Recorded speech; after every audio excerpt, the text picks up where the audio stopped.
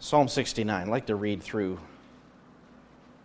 the first 21 verses here tonight. We began looking at this psalm, really the first 5 verses or so, but we'll get further into the psalm tonight. This is, my Bible, it says a cry of distress and imprecation, which is a calling down of God's judgment upon adversaries. It is a song. You can imagine it being a minor key based on the contents of the psalm. For the choir director, according to Shoshanim, musical notation there, and then this is a psalm of David. But we looked at, and the last time we looked at it, all the texts in this psalm that point to Christ. This is a Christological psalm. Doesn't mean that every single statement is applied to Christ, and it doesn't mean that none of it applies to David alone. David would be a type as a king and a prophet, and some believe even a priest, but David was a type of the Messiah as king. So he's crying out here for salvation. Look at verse 1. Save me, O God, for the waters have threatened my life. I have sunk in deep mire, and there is no foothold. I have come into deep waters, and a flood overflows me. I am weary with my crying. My throat is parched. My eyes fail while I wait for my God. Those who hate me without a cause are more than the hairs of my head. Those who would destroy me are powerful, being wrongfully my enemies. What I did not steal, I then have to restore. O God, it is you who knows my folly, and my wrongs are not hidden from you. May those who wait for you not be ashamed through me, O Lord God of hosts. May those who seek you not be dishonored through me, O God of Israel, because for your sake I have borne reproach. Dishonor has covered my face. I have become estranged from my brothers and an alien to my mother's sons. For zeal for your house has consumed me, and the reproaches of those who reproach you have fallen on me. When I wept in my soul with fasting, it became my reproach. When I made sackcloth my clothing, I became a byword to them.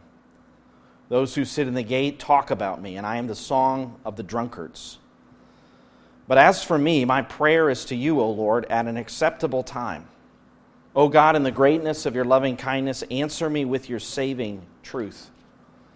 Deliver me from the mire, and do not let me sink. May I be delivered from my foes and from the deep waters. May the flood of water not overflow me, nor the deep swallow me up, nor the pit shut its mouth on me.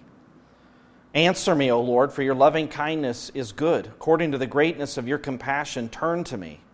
And do not hide your face from your servant, for I am in distress. Answer me quickly. O draw near to my soul and redeem it. Ransom me because of my enemies. You know my reproach and my shame and my dishonor. All my adversaries are before you. Reproach has broken my heart, and I am so sick. And I looked for sympathy, but there was none, and for comforters, but I found none. They also gave me gall for my food, and for my thirst they gave me vinegar to drink. And this is God's word. May we receive its instruction and encouragement tonight. As we began looking at the prayer at the beginning of this chapter, this is a cry in distress. The distress that the psalmist here describes, David describes, he gives images in the first few verses of waters, mire, deep waters, a flood that overflows him. Describes his physical circumstance that he's been crying out and he's so tired. Verse 3, because of that, his throat is parched. The idea is hoarse because of all the crying out, and even his eyes are failing him. He's been looking for the relief of salvation, but he's not seeing it come, and he's weary. And the circumstances are not literally mire or not literally waters or a flood. It has to do with his enemies. It has to do with those who are surrounding him. Verse 4, who hate him. and they are many. They're more than the hairs of his head. They are powerful, verse 4. They are wrongfully his enemies, and they're calling for him unjustly to right wrongs that he did not do. Now, verse 5, as you look at this psalm and you know that it's a psalm of David, but it's applied to Christ, verse 5 presents somewhat of a problem, especially for commentators who are trying to see every single verse as applied to Christ. Now, I would suggest that this is David who is speaking in verse 5.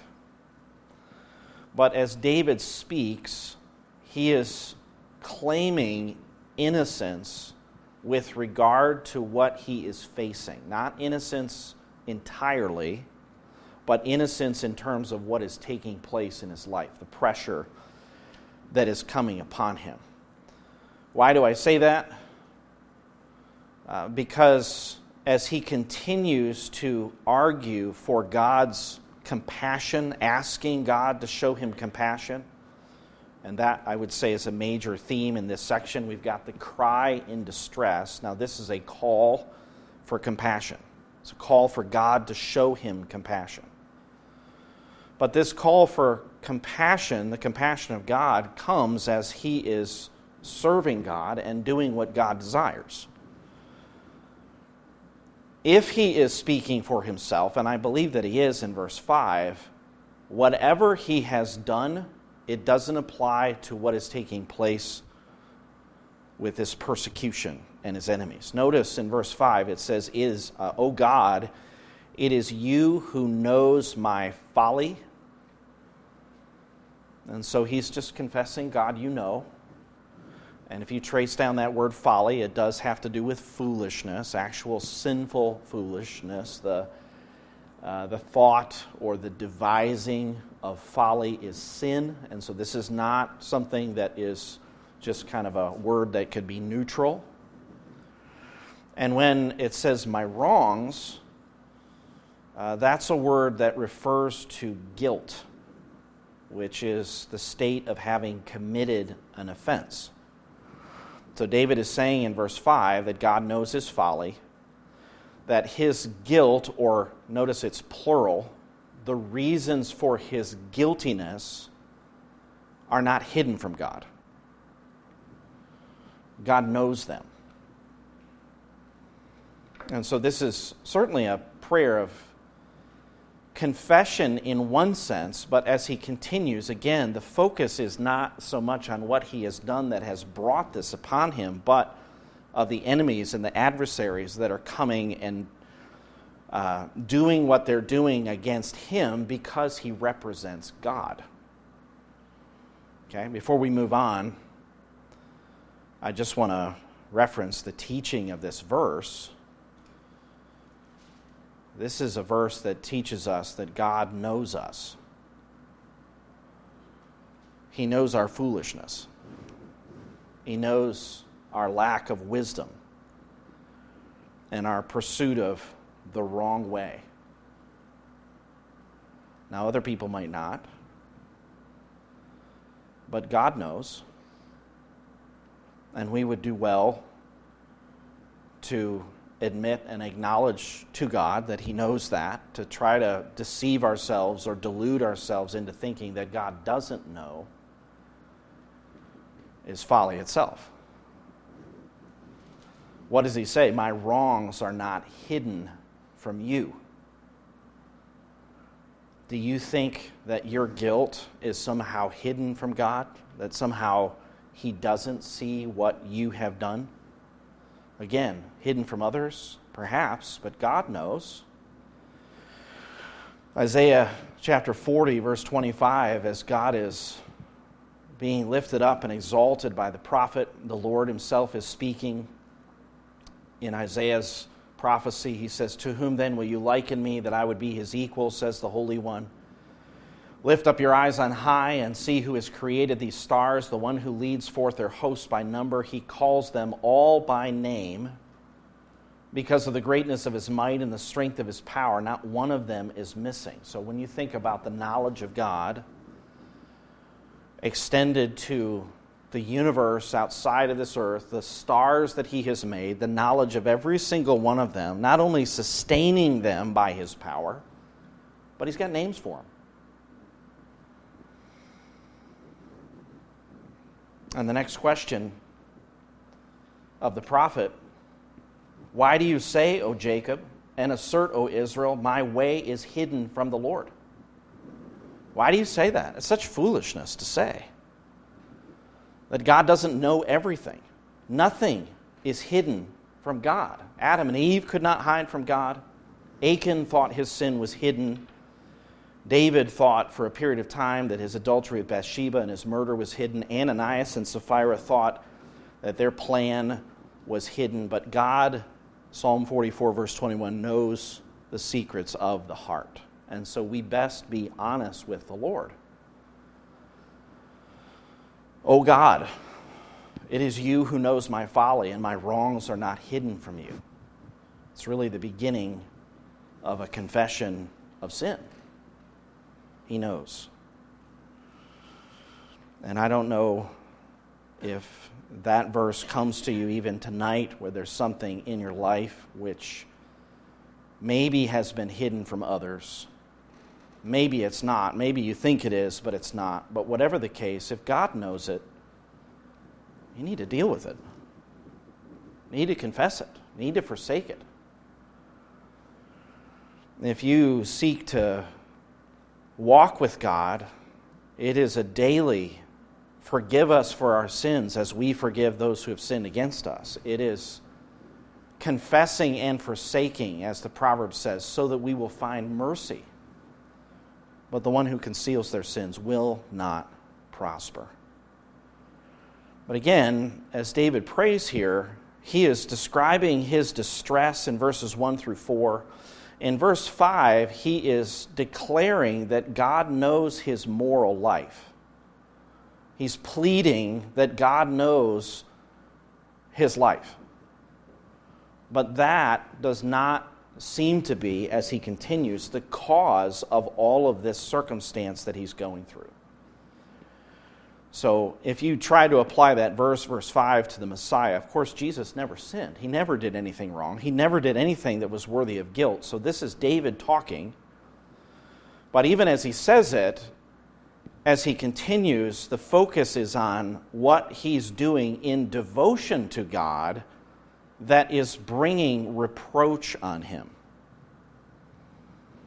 And in verse 6, he's pleading that he might not be the cause of shame or dishonor to others. Notice that. He says, may those who wait for you, that is, those who have faith in God, they're waiting upon God, trusting in God by waiting for God, may those not be ashamed through me.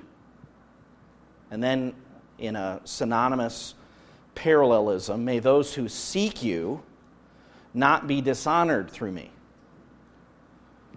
So synonymous parallelism, he's saying the same thing in a different way to draw attention to the significance of this prayer as he speaks to, and notice the two different titles of address. One is, O Adonai, Yahweh of hosts. O Lord God of hosts. God is in all caps in the New American Standard. This is one of those times where you have those two words together, Adonai and Yahweh. If they were both translated Lord like they usually are, it'd be a little strange.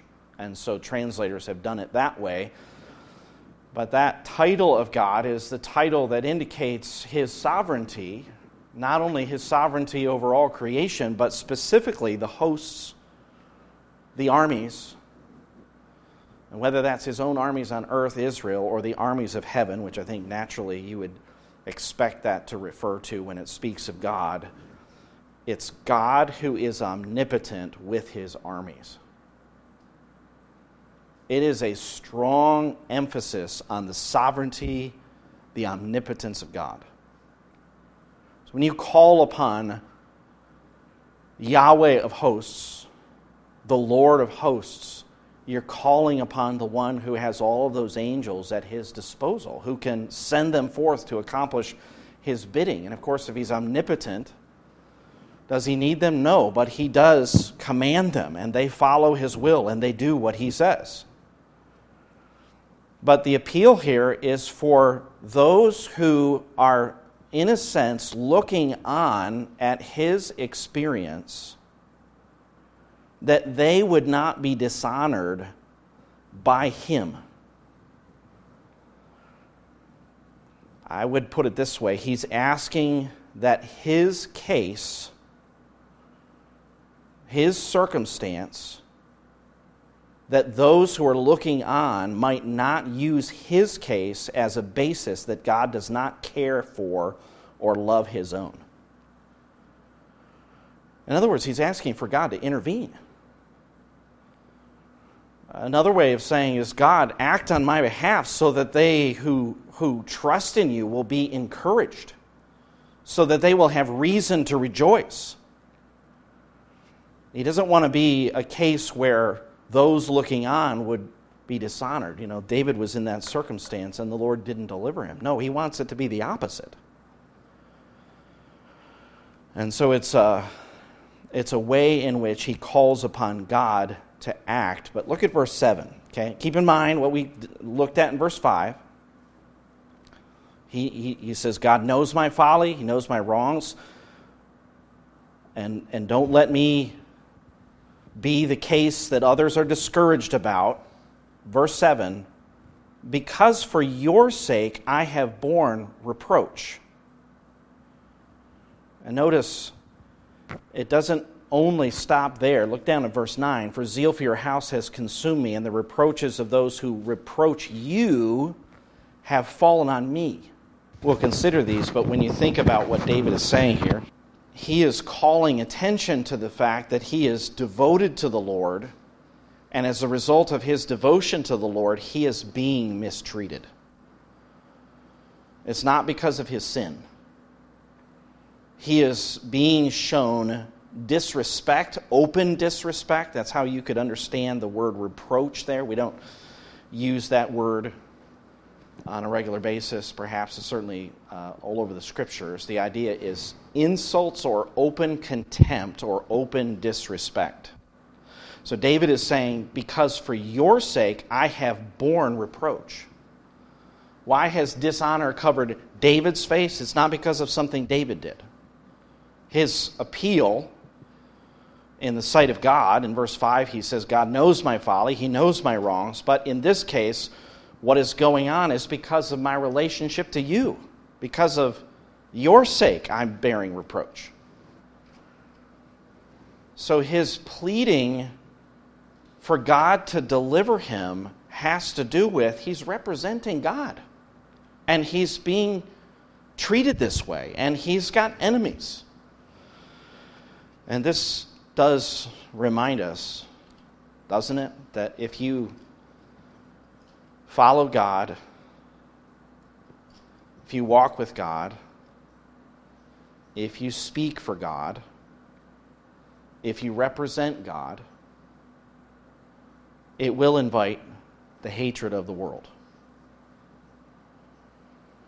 It will invite the hatred of the world. It will invite the envy of the world if you try to live a righteous life. Why did Cain kill Abel? Because Abel's works were righteous. Cain's weren't. And that was a conviction to him. That bothered him. And so here you have David pleading that the circumstances that he is in has to do with his obeying God, representing God. The dishonor, the shame, the open disrespect was because of that. Look at verse 8. He also laments his circumstances that have separated him from his family. Now, we don't have a particular circumstance in David's life to point to here. We know David had enemies throughout his life as he had a public life. And by that I mean when he went into Saul's army, when he invited by his success the envy of Saul, he had enemies on the side of Israel. He also had foreign enemies. And then as he eventually navigated through that time and became king, he also had enemies. He had enemies within, enemies without. Verse 8, when it says, I become estranged from my brothers and an alien to my mother's sons, there certainly were times in David's life where it was dangerous to be around David because he was viewed as a fugitive. He was viewed as a rebel to the state, an enemy of the state. As he went into Philistine territory, but he was still acting on Israel's behalf. Many in Israel didn't know that, and Saul was portraying David to be a defector, a problem. And so you can imagine even his own family during that time would have found it difficult to associate with him because of the guilt by association. If you're aiding some fugitive, if you're aiding someone who is against the king, then you could be guilty as well. Job, in his words in Job 19, describes the reproach that even just his suffering brought upon him. Remember all the things that happened to Job, Job chapter 1, his children, all the loss of wealth, and eventually the loss of his health as well.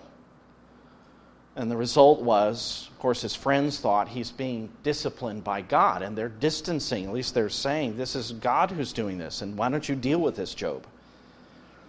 And Job says, he has removed my brothers far from me. My acquaintances are completely estranged from me. My relatives have failed, and my intimate friends have forgotten me. Those who live in my house and my maids consider me a stranger. I am a foreigner in their sight. I don't want to get too close to that guy.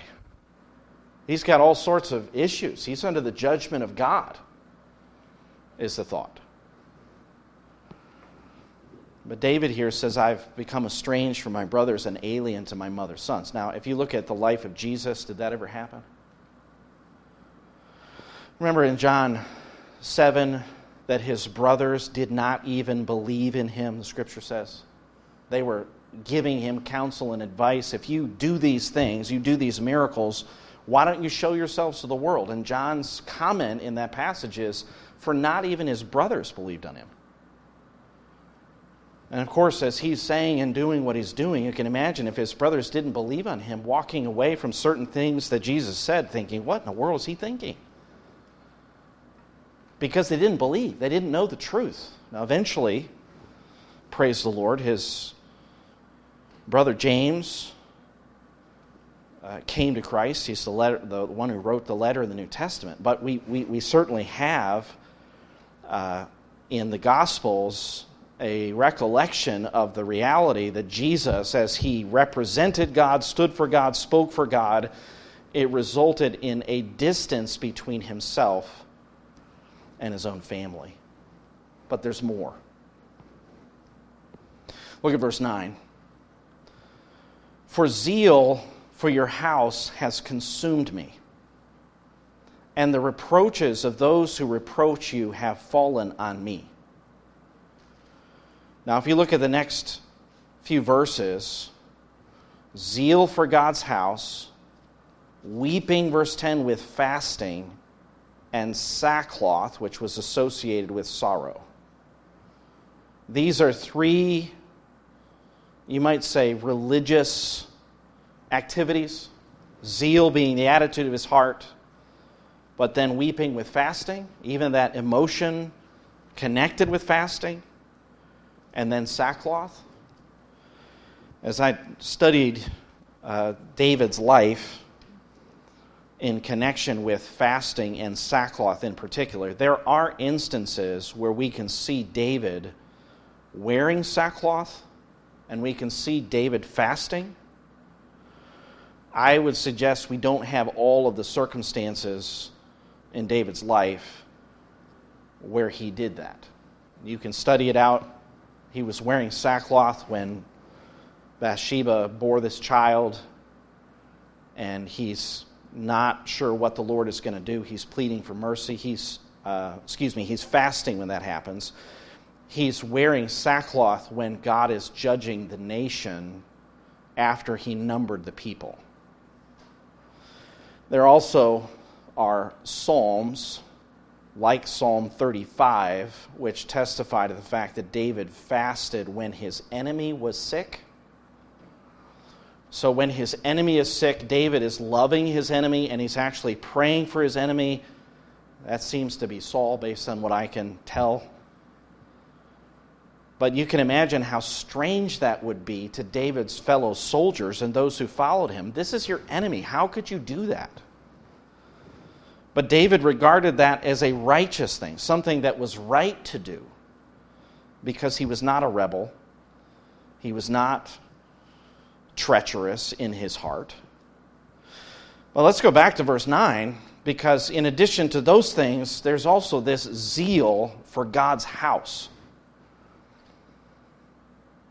When you look at David's life, and I mean his whole life, can you see his zeal for God's house?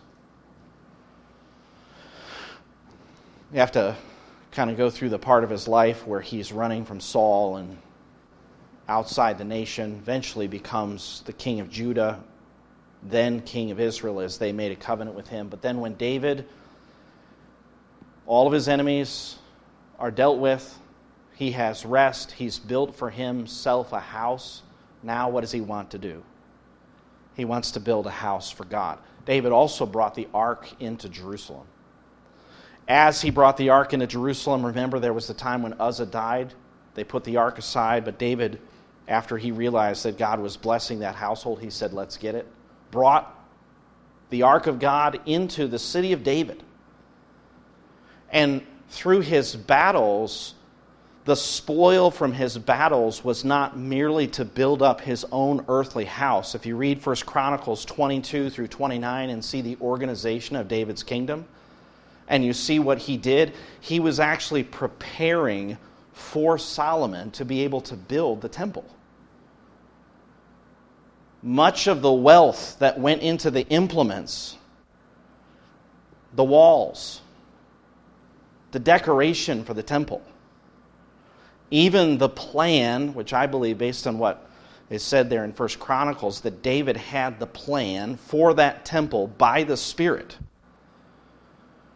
So we tend to think of David as this warrior king, but obviously he is a warrior king who is also a worshipful king. And how many songs did he write in worship of his king? How much zeal did he have for the house of God? We just went through Psalm 68, which is this song of progression as the ark comes from one location to another. David's heart for God, his passion, his zeal was for the worship of God. I believe that's part of the reason David was a man after God's own heart. Because David had a heart for God. God's desire is to exalt and glorify himself, rightly so. David had a heart for that as well. And God certainly blessed David, and David's... How many psalms do we have? These are songs that are given to choir directors. And you look at David, not only did he do all of this, but he also organized choirs and singers.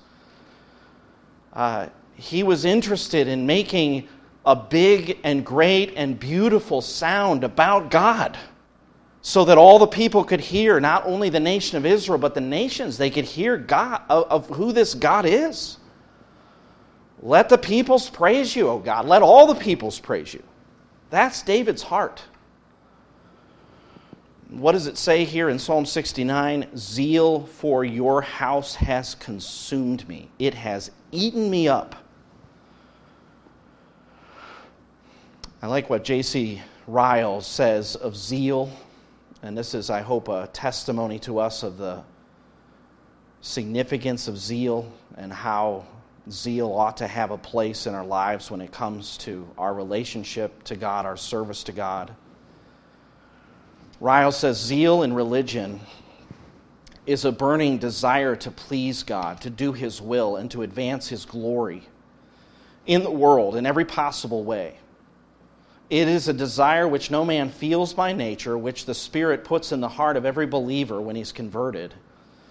but which some believers feel more strongly than others that they alone deserve to be called zealous Christians. Their desire is so strong when it really reigns in any man that it impels him to make any sacrifice, to go through any trouble, to deny himself to any amount, to suffer, to work, to labor, to toil, to spend himself and be spent, and even to die, if only he can please God and honor Christ. A zealous man in religion is preeminently a man of one thing. It is not enough to say that he is earnest, hearty, uncompromising, thoroughgoing, wholehearted, fervent in spirit. He sees one thing, he cares for one thing, he lives for one thing, he is swallowed up in one thing, and that one thing is to please God.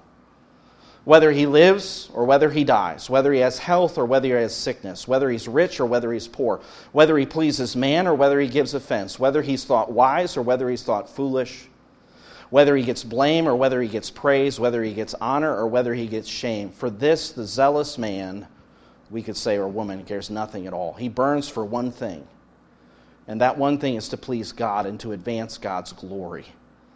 If he is consumed in the very burning, he is content. He feels that like a lamp, he's made to burn, and if consumed in burning, he has but done the work for which God appointed him. And David's so zealous, when the ark of God is coming in, he forgets himself. He's dancing before the ark. He's rejoicing before the Lord with all of his might, the Bible says. And what happens?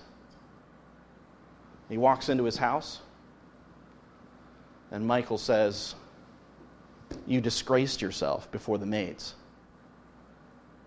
That wasn't David's thought that day. David's thought was for the Lord. That's who he was seeking to honor.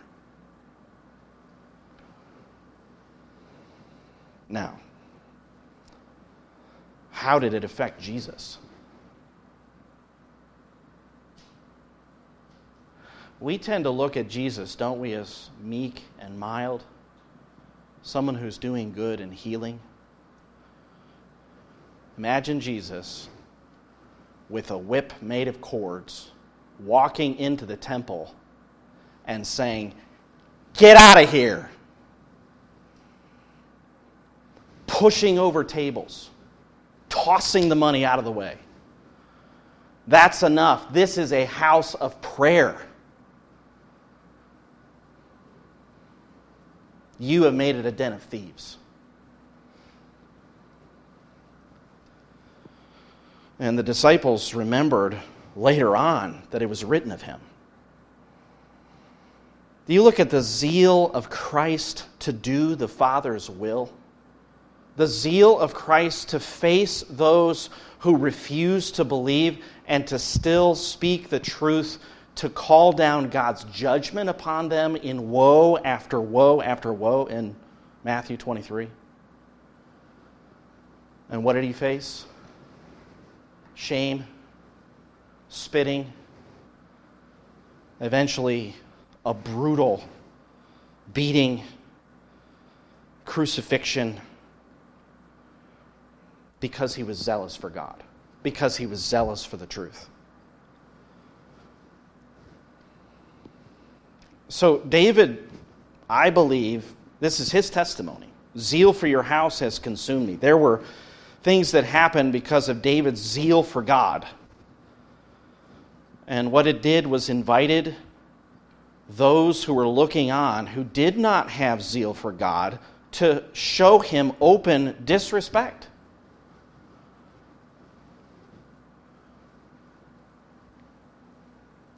As he's fasting, that became something that people looked on and showed contempt for. As he's putting on sackcloth to show his mourning for some spiritual purpose, he becomes a proverb. That's the word byword. And in verse 12, he says, "Those who sit in the gate talk about me. I am the song of drunkards."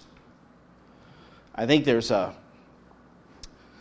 figure of speech here that actually kind of collects everyone in the society from the highest to the lowest socially. Those who sit in the gate in the Old Testament are those who are ruling, leading judges. They're the ones they're making transactions in that place because there's where the judges sit and where they record those in the sight of the community. Lot sat in the gate, and what did they say about Lot? You're going to be a judge, Lot, because you're sitting in the gate. But David says in the end of the verse, I'm the song of the drunkards. Those who are drinking strong drink, the ones who are in the gutter, so to speak. And all of them are either talking about him or singing about him in derision.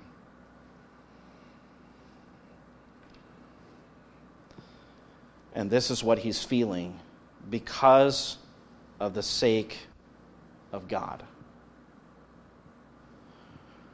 So just by way of application, and really to lead into the next section, we're not going to get all the way into the next section, but what do you do when you're suffering reproach, disrespect, contempt for the sake of following God, representing God, doing what God wants? What do you do? Well, I love the way verse 13 starts. As for me. So all this is going on, but as for me, my prayer is to you, O Lord. Are you praying? Are you looking to the Lord? Are you finding your solace, your support, your help in God? In that time of distress, is He your dependence? In that time of trial, is He your trust? And in that time of peril, are you praying? What a friend we have in Jesus. Jesus went through this. If you're going through this, and Christians, if you live godly in Christ Jesus, you will suffer persecution. If you're going through this, you have someone who knows. He knows. And I'm not just talking about David. David knows.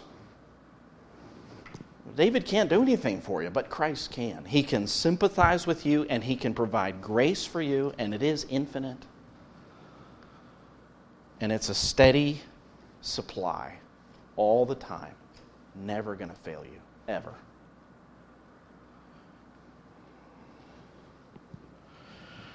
What does it say in verse 13? But as for me, my prayer is to you, O Lord, at an acceptable time. And he pleads for compassion, not only based upon his circumstance, verses 5 through 12, but he pleads on the basis of God's great loving kindness. Notice that in verse 13, he says, O God, in the greatness of your loving kindness, answer me with your saving truth. And down in verse 16, answer me, O Lord, for your loving kindness is good, according to the greatness of your compassion. Turn to me. So as we get into this section, we'll see the greatness of God's steadfast love, the greatness of His compassion towards us. And I love what one writer said, I think it was Matthew Henry, said. At this point in the psalm, he has started out with, okay, the flood's coming. But actually his head's above water. And he's able to cry and continue to cry because God is strengthening him and holding him up. And of course, He's there for us too. I don't know what you're going through, what your circumstance is, what your trial is right now. But what a friend you have in Jesus. All our, what does it say, our sins and griefs to bear. Sometimes we think Jesus only cares about our sins. I've got to deal with my sin. But Jesus cares about your griefs too. Things that cause you trouble in your soul. He knows every one of them. Pour them out to Him. Look to Him.